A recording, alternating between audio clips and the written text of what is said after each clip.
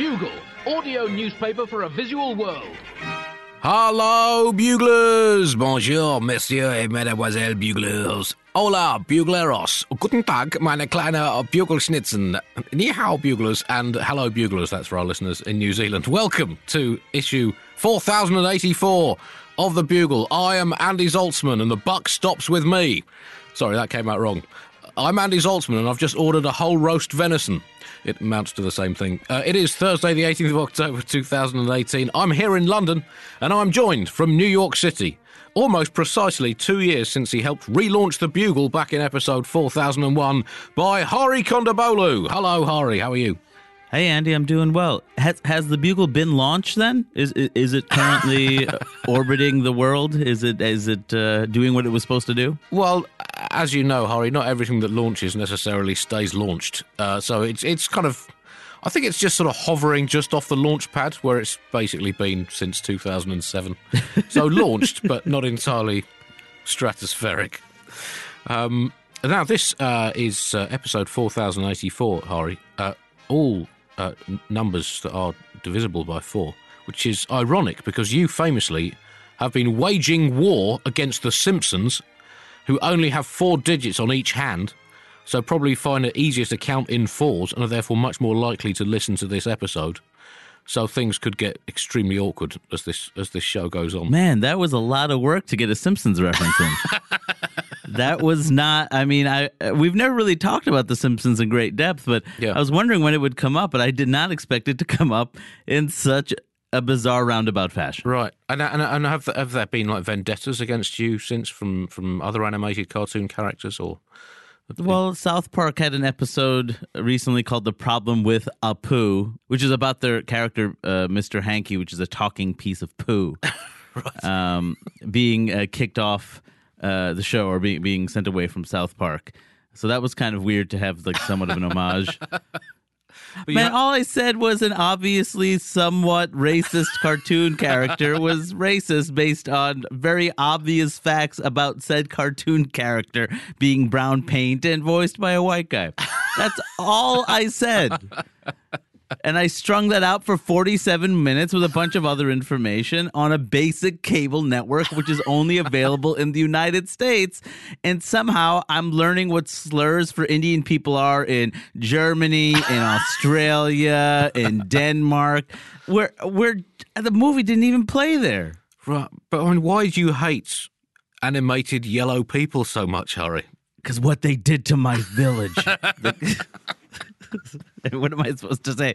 It's very, very bizarre, and it's very weird also that like Matt Groening, Hank Azaria, Al Jean, who runs the show, and Mike Reese, who's one of the head writers of that show, has written for The Simpsons forever. It's weird that they all still talk about it and that they all know about me, and the only satisfaction I get out of me having to talk about it all the time is that they have to talk about it all the time. And that little bit of torture, the fact that when Matt Groening is promoting his Netflix cartoon series, he has to talk about Apu, that little bit of torture pleases me. It pleases me, Andy. Wait till my show about Krusty the Clown comes out. Honestly, Jewish people in showbiz, we're the last persecuted minority. We are back in the Cock Lane studio here in London, which, as you may know, Buglers, from previous episodes, is near St. Paul's Cathedral. And interesting story behind the name of St. Paul's Cathedral. It's called St. Paul's because a load of mail from St. Paul ended up being dumped there in about 50 AD. Turns out he didn't send it all to the Corinthians and the Ephesians. He wrote to all kinds of people. I've actually got some of it here. Here we have a letter from St. Paul to the Roman philosopher-statesman Seneca asking for a signed picture. If my Latin is still up to scratch, it says, "Love your work, could you make it out too poorly?" Letter to the Las Vegans telling them how Jesus would have gamed the roulette table because he was magic. A letter to a local newspaper from St. Paul complaining about a grammatical error in a report about a sheep-shearing competition. Some things never change. That's why it's known as St. Paul's, and it's known as a cathedral because it is, mathematically in shape, a perfect cathedron. There we go, that's a fact. We are recording on the 18th of October. On this day in 1963, the first cat in space became the first cat in space, having been one of many, many cats not in space. Félicette a Parisian stray cat. She became the first cat in space, launched into space by the French. Laika, the still-orbiting Soviet cosmodog, went absolutely nuts. Félicette actually landed safely with a dead mouse in her cockpit, then got quite cocky for the rest of her life with her fellow felines. Oh, well done, you've jumped onto the roof of a shed. Did I ever tell you about the time when I went into space? It's very hard to get that out of a cat's psyche. There are pictures online of Félicette with the 13 human members of her launch team, with a look in her catty eyes that very much says, "You cowards." This is the Bugle for the week beginning the 22nd of October. And on the 22nd of October in 1844, that was the day of the Great Anticipation. The followers of William Miller, the notorious Christian man, were expecting the end of the world to come with the second advent of Christ. And the day following it, when this did not happen, became known as the Great Disappointment. But is it time to reassess the failure of the Millerites' end of the world? Because on the 23rd of October 1844, the renowned French actress Sarah Bernhardt was born. She became one of the most influential figures in modern drama, a star of stage in the early days of screen, playing male roles, including Hamlet. She was also a painter and a sculptor. So let's look at the evidence. She was skilled at turning things into something else. She was criticised by people who didn't really believe in her skills at the time, some of whom viewed her as something of a fraud. She had a book of her thoughts and philosophies written up and published after her death, and was generally surrounded by a gaggle of adoring men, raising the question, did Jesus come back as a French actress? And I don't see any reason why he would not have done that. If you were a male Jesus thinking you're going to have another crack at it, surely A, you'd come back as a woman, just out of curiosity, and B, if you'd spent all your life eating fairly unadventurous Middle Eastern food, you're going to go French. You're absolutely, definitely going to go French. So, was Sandra Bernhardt the reincarnation of Jesus? Watch this space. As always, a section of the Bugle is going straight in the bin. We have, in fact, a Brexit section going in the bin this week, including a commemorative bit of Europe each day from now until Brexit Day next March. We will give you a free memento of British membership of the EU, beginning with number one, a cappuccino. They were illegal in Britain before 1973. We also look at the hidden implications of Brexit, including the Irish border. Might we have to move Hadrian's Wall to the border between Northern Ireland and the Republic? If so, who's going to patch it up if all the builders have gone back to Poland? We look at food. Will pizza be banned, or will a compromise be reached in the final stage of negotiation in which pizza is still allowed, but only when topped with battered fish and chips? We look at wages. This is a potential big issue. Will Britain have to change the way it pays its workforce from using money to using a combination of internally barterable British goods and a vague sense of national self-determination?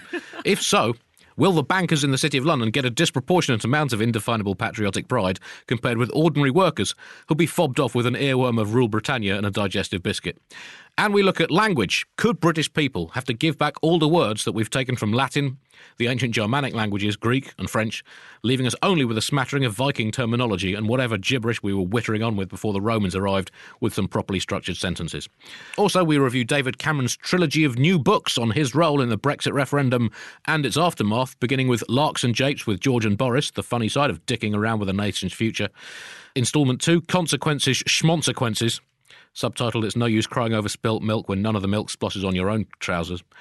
And the final installation of the trilogy, Do I Look Like I Give a Shit? That is an excellent read from the former Prime Minister, including very informative chapters on how to deal with non-discernible feelings of guilt, how to outsource responsibility and get well out of the way after screwing something up, and also havoc avoidance techniques for the wealthy and entitled. Also, we have an audio Brexit advent calendar counting down the days until the 29th of March 2019. There are now 158 days until Brexit. And here you go, a baguette. Do not open that until Monday the 22nd of October. That section in the bin. You know, Andy, you know what other special day is on October 22nd? I don't know that, no. What is that? It's Hari Kondabolu Day in the city of New York City. Is it? Wow.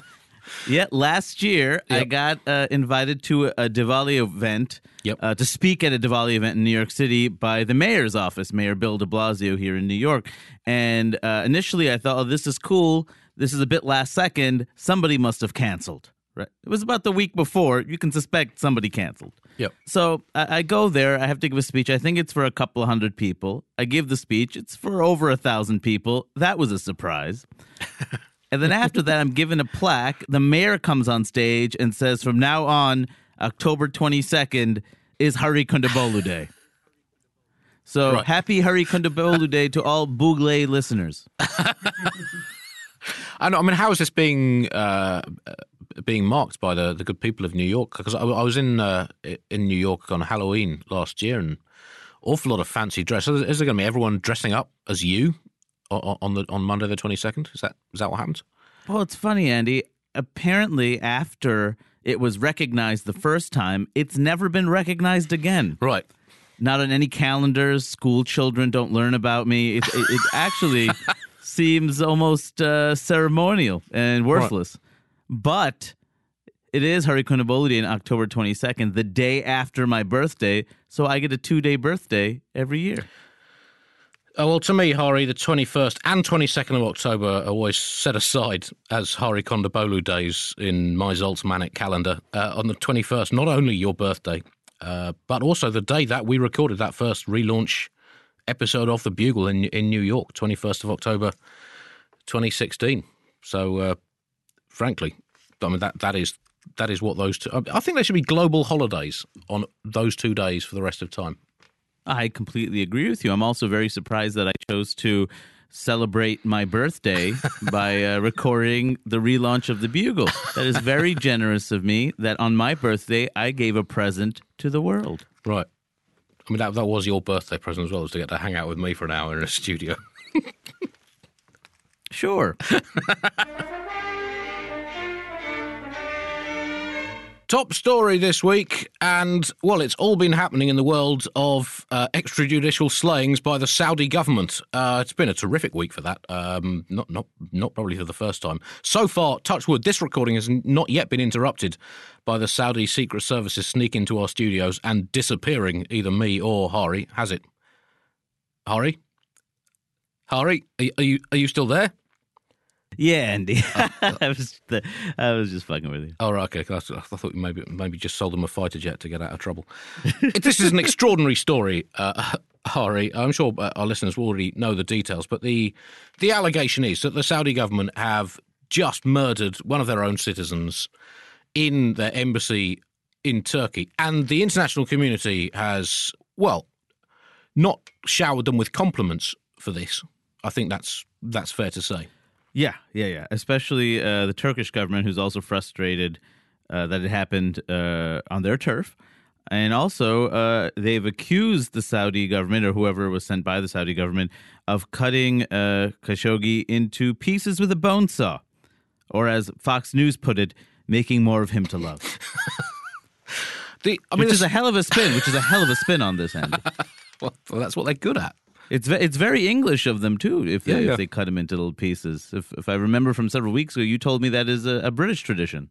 Well, yeah, that's how we, make things palatable without having any national culinary skills.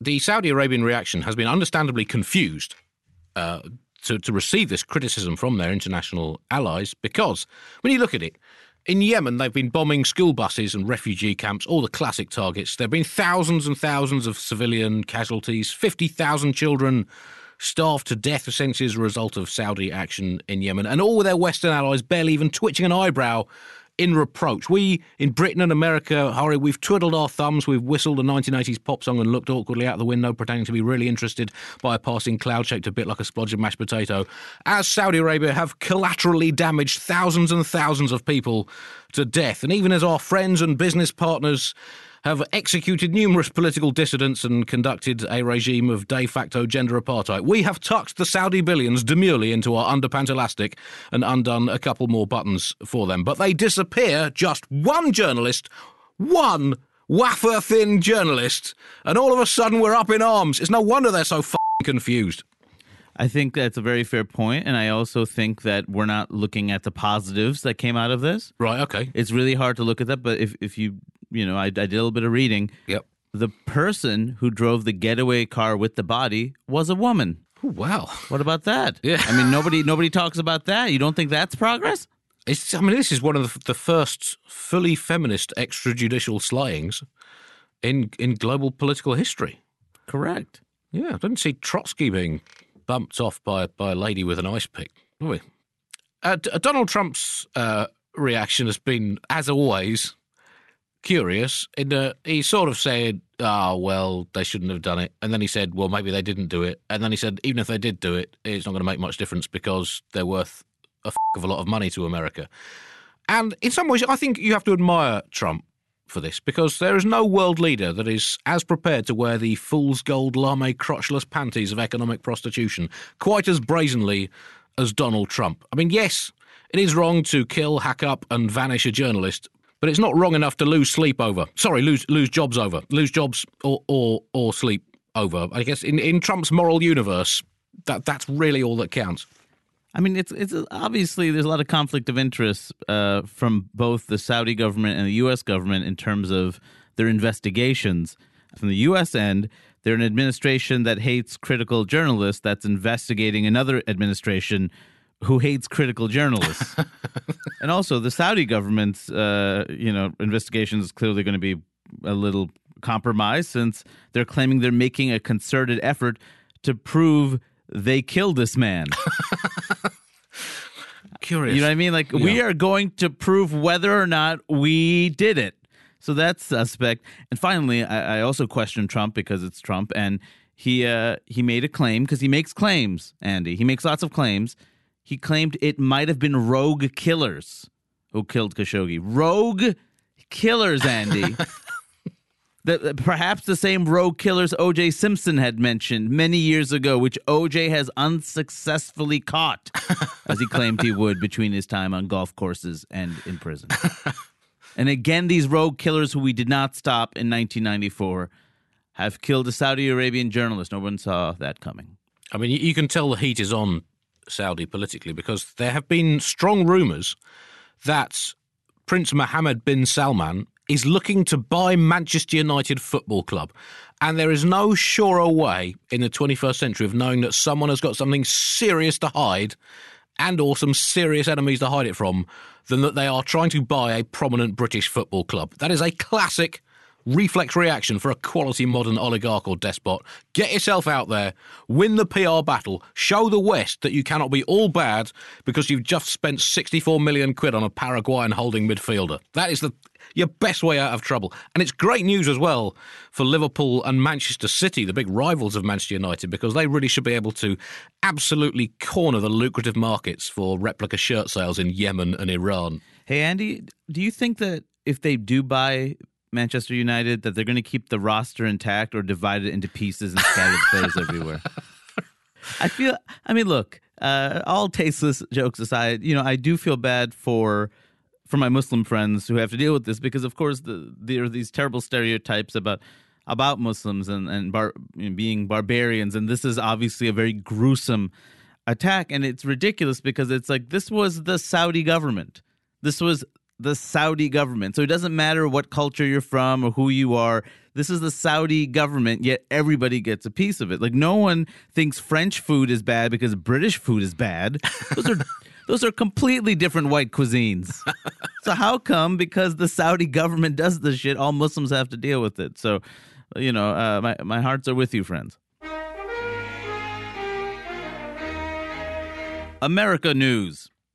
Elizabeth Warren kind of almost proves she's Native American.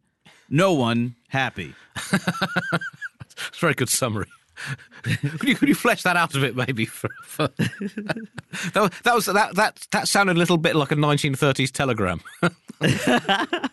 Well, essentially, what happened was Elizabeth Warren, for months and months, has been goaded on by Donald Trump, who's claiming that she's not actually Native American, as she once marked, I think, on something in grad school. I guess looking for an affinity group or other people who have heritage, and she claims she did have some heritage from an ancestor way back when.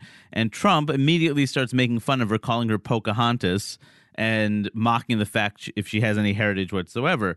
So in order to prove that she's not completely white, Elizabeth Warren chose to do the whitest thing possible, which is take a DNA test to prove she is not completely white. Like, from my understanding, in America, the only thing white people hate more than being called racist is being called white. And so Elizabeth Warren fell right into Trump's trolling, and as if she learned nothing from the Obama birth certificate stuff. Like, he does not long-form birth certificate still was not pleased. It has nothing to do with the truth. Trump even claimed he would give $1,000 to Elizabeth Warren if she proved she was Native American, and he's not going to give her the money. That's obvious. Or do you think he will, Andy? Because if there's one thing Trump is known for, it's fulfilling promises to women. It's very much his calling card, isn't it? And people have said that he's being sexist and racist with these rather disparaging comments, like calling Elizabeth Warren Pocahontas, calling Stormy Daniels horseface as well this week. But to be fair to Trump, he's merely standing up for ordinary American voters who want to make sexist and racist comments to women, but can't because all the jobs have gone overseas because of the Muslimic refugees who are forcing big business owners to employ cheap Chinese machines to manufacture American stuff. He's standing up for his core vote. When it comes to the DNA tests, Hari, I thought I should, as a white person, find out exactly who I am. I've had a DNA test done this morning, and it turns out that I'm 60% chicken. And I may have a distant ancestor who had an affair with a shark and or a banana. But it's all about the way you interpret the data. Andy, I'm so happy you told me that. And As one of your friends, I want you to know that there's nothing to be ashamed of, and that we've all known you were chicken for quite some time, and we were waiting for you to tell us. So after the DNA test came in, what it proved was Elizabeth Warren is between 164th to 1024th Native American. So she's either Native American or a margin of error Rican. I'm almost as Native American as Elizabeth Warren. I am not Native American. Not yet. Never say never. It's also really messed up that she's doing something that is just a classic, right? Like race by blood quantum, the idea that race can be defined by DNA. She did not even go to the Cherokee Nation to talk to them about the idea of identity. She just put this out there because Trump said it. And it ended up leading to a whole bunch of other terrible things, as in Lindsey Graham was on, I believe, Fox and Friends or one Fox News show, and said that he would take a test to prove he is more Native American than Elizabeth Warren. And if he is, he claimed she would have to buy him a casino. Dear. Now, the gall of Lindsey Graham, the gall of an effeminate single man named Lindsey to make fun of anyone else. Do you realize how many tongues must be bit to not make fun of this man on a daily basis? And yet he had the gall to make a joke about Native Americans. Well, such is politics in these confusing times. Trump's horseface tweet to Stormy Daniels, I believe, is the first time an American president has called a woman horseface whilst in office, although I've not read through all the transcripts of Grover Cleveland's conversations with ladies. So after what's happened with, well, not just with Warren, with Stormy Daniels, with Christine Blasey Ford, it is quite hard, Harry, to know what more Donald Trump can do to confirm his misogynist credentials, short of having a salt statue made of 19th century women's suffrage star Susan B. Anthony, downing 15 pints of water, waiting for gravity and human anatomy to take their course, and then urinating on the salt suffragette until it completely dissolves into a symbolic puddle of man-waz. I know he's very unpopular with a lot of women in America, but not all women in America. This baffles me. As a man, it confuses me. Self-hate is a very powerful thing, Andy. Yeah, I also don't understand. It's almost like people in this country don't read and only get news from a singular source that agrees with everything they believe already. Ah, right. Yes. The old, well, I guess, it's a Christian country. That's the way it's always been done. But, I mean, how do you feel, as a person from an Asian family background, that Trump's current focus on misogyny is really taking away from his racism skills and stealing some of the spotlight off Asian men such as yourself? Luckily, I feel like it's not a complete loss because Asian women are still getting, shit on as a result, since they are both people of color and women. So as long as some of us are getting it, I don't feel completely out of it. Okay, that's reassuring to know. He called Stormy Daniels a horse face. I mean, you know what this means? He's into horses. This is a Catherine the Great scenario. How come no one is running with this? This is the news of the week. The man's into horses. I mean, even that. I mean, if anything, that's doing is just shore up his core support, isn't it? Clearly, there's a crucial part of the American electorate who want a president who will f*** a horse. And, quite how electorally crucial that is, we'll let history be the judge. That's key. What you just said is very key. A president who will f*** a horse, but not be f***ed by a horse. Do you understand? This is a homophobic country. There's something, even though it's not the same gender because it's a horse. Well, I guess that you could be the same gender. What I'm saying is, if he's doing the he has to be having sex with that horse. If he gets caught having if a horse is having sex with Donald Trump, his presidential career is over. I'm going to put that out there. That's what it's going to take. Right.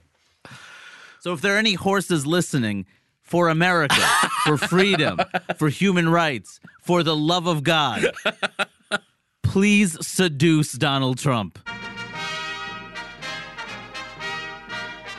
Royal weddings news now, and, well, Hari, luckily whatever happens with Brexit and indeed everything else in this country, we will always have the royal family, and there's been some bonanza bits of royal news this week. There was a royal wedding.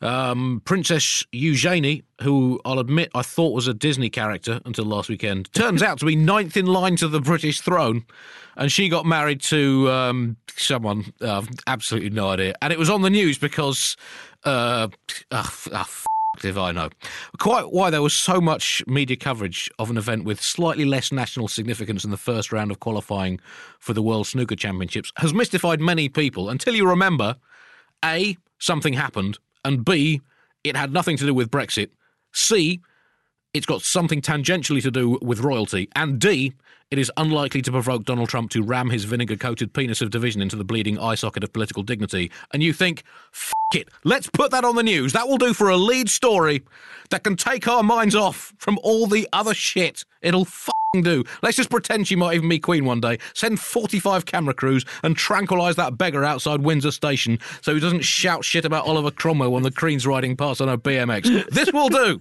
This will do for news. Tranquilize the beggar.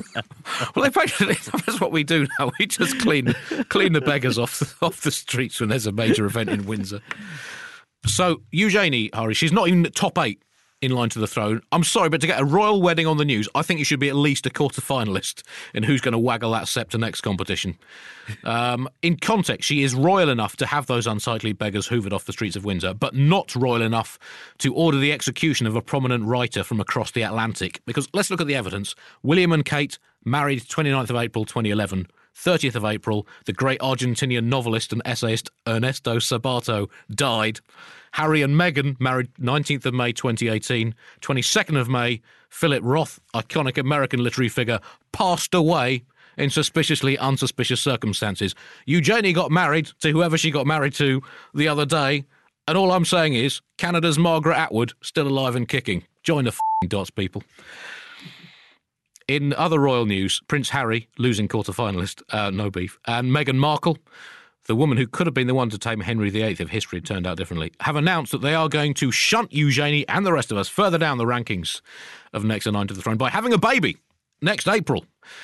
Hari, this is so incredibly exciting. Another royal baby. It is really the only part of the British manufacturing sector still working, the testicles of our royal princes.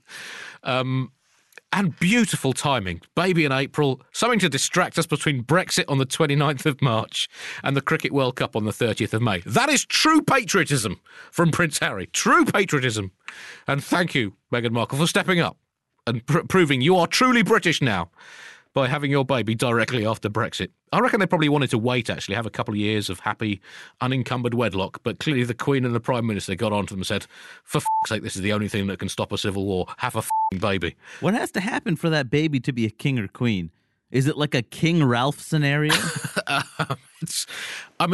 Short of some kind of nuclear war, or, I guess with Brexit, there's talk of, the United Kingdom crumbling apart, Scottish independence, possibly, then it might be Northern Irish independence, Welsh independence. We could easily split into 7 different countries, and then you'd need your 7th ranked royal to be king stroke queen of one of them. So stranger things have happened. Let's not. Leicester City won the Premier League, so this baby could easily be king of the world one day. Back in Bugle 216, when the happy news was royally unveiled that Prince William and Lady Prince Kate were expecting the baby who eventually transpired to be Micro Prince George, the Bugle reported on exactly the science and the ceremony behind how a future king or kingette is conceived. But of course, very different for Harry, Deputy Chief Assistant Prince of Royal Britannia, and Meghan Markle, the Grand Duchess Excelsior of all the Americas. So, how exactly is a baby conceived in that second rank of royalty? Well, as the second-born son of the primogeniturated progenium of the current reigning monarchette, Harry procreates via a very different technique to his uber-sibling, future King William V. Harry's spermule impériale, that's an old chivalric Norman term, are produced by the prince marching up and down the Royal Vegetable Garden and Ferretarium at Sandringham, keeping strict time with the Grenadier Guardsmen to the tune of the national anthem. The regular rhythm prompting a fecund promulduction from his princeula appendagium that contains a reproductively critical ratio of seminal gametas and gagritas. Once the precious scrotiac exfulgence has been skludged and enveloped into the golden trinket by the ejaculator of honour, it is taken to the Royal Invitrarium at Windsor. Meghan, having had her commoner's euteraria and associated fallopials upgraded to royal status after an intensive 2-week immersion course in which she wore the crown of the famously multi-offsprang Queen Victoria and the naughty underwear of Eleanor of Aquitaine, the 12th century queen who sprogged out to King Henry II no fewer than 8 sons, 3 of which were daughters. Meghan then performs the initial infertilization. She coagulates a silver-plated ovum coated with a melted-down rupee sent to Queen Victoria by the Maharaja of Vizianagram in 1882 after he heard the tooth fairy had failed to recompense Victoria for a lost molar after she bit into an over-realistic painted granite aubergine.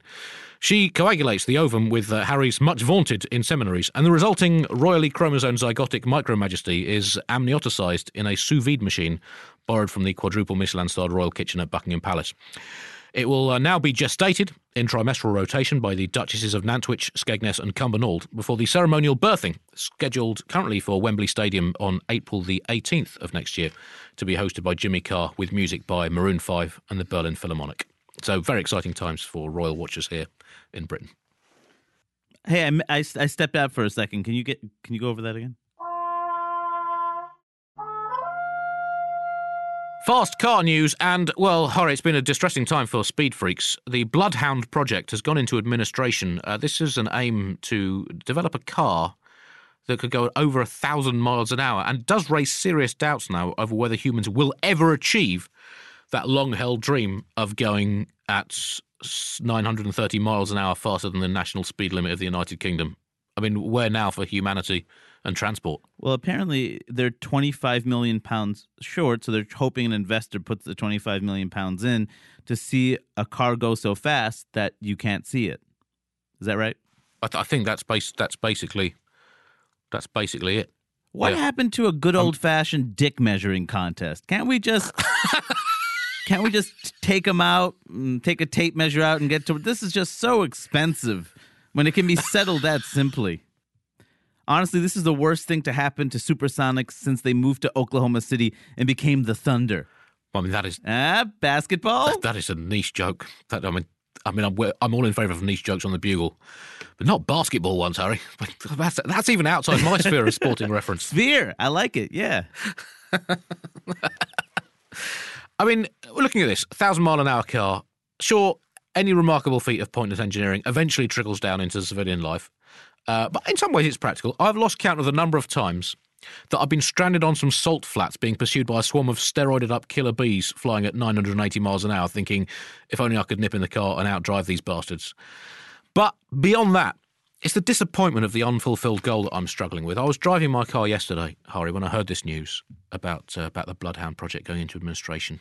And I just pulled over to the side of the road and walked the remaining 38 miles home, thinking, what's the point? I mean, if I can no longer aspire to driving from London to Edinburgh in 23 minutes, 28 seconds, what is the point in driving at all? I think that brings us to the end of this week's Bugle. After all, we've covered quite a lot of different stories this week. I hope you've enjoyed it, Bugle. Hari, it's been a delight to have you on. You are coming to London in December to the Soho Theatre. Do feel free to alert our listeners now to exactly when you'll be here and any other dates you've got coming up. Well, I'll be in London December 3rd through the 15th at Soho Theatre, so I would love to see Bugle fans there. November 28th and 29th, I'm in Berlin. November 30th, I'm in Oslo. December 1st, Stockholm. December 16th, after the London run, we'll be in Copenhagen. 17th in Amsterdam. 18th in Antwerp, Belgium. And in the U.S., I'm finishing my touring schedule Tuesday, October 23rd, the day after Hari Kondabolu Day. I'll be in Columbus. Ohio at the Funny Bone, or Indigenous People, Ohio, as I call it. October 24th, Providence, Rhode Island at the Comedy Connection. October 26th at the Wilbur in Boston. The 27th, New Brunswick, New Jersey, the Stress Factory. And October 28th, Hamden, Connecticut, which is near New Haven, not too far from Hartford, Connecticut, at the Space Ballroom. So I'm hoping some Bugle fans come out. You're some of my favorite people in the audience. And you don't need to lie to me and tell me I'm your second favorite Bugle host. You don't need to lie to me. I know I'm not. It's okay. But come to the show anyway. If you're listening to this before Saturday evening Toronto time this week, I'm doing a gig on Saturday evening Toronto time in Toronto at the Royal Cinema. Do come along to that. I won't be on film. I will be actually live in my one-night-only tour of the rest of the world. I'll be back in the rest of the world at some point next year. Don't forget to come to the Bugle Live on the 14th of November in London at the Leicester Square Theatre with Nish Kumar and Felicity Ward, and my show at the Soho Theatre. My review of the year, Andy Zaltzman's 2018 The Certifiable History runs from the 18th of December to the 5th of January, with a few days off for things like Christmas and New Year. Do come along to every single one of all of those shows. Hari, it's been an absolute delight to have you on again. And, well, you'll be back. You'll be here physically in the studio in London with me in just a few weeks' time in December. I am very excited, Andy. That will be a fun time. Maybe we'll declare that Hari Kondabolu Day as well. Until then, Buglers, happy Hari Kondabolu days, and I'll be back next week. Goodbye. Bye.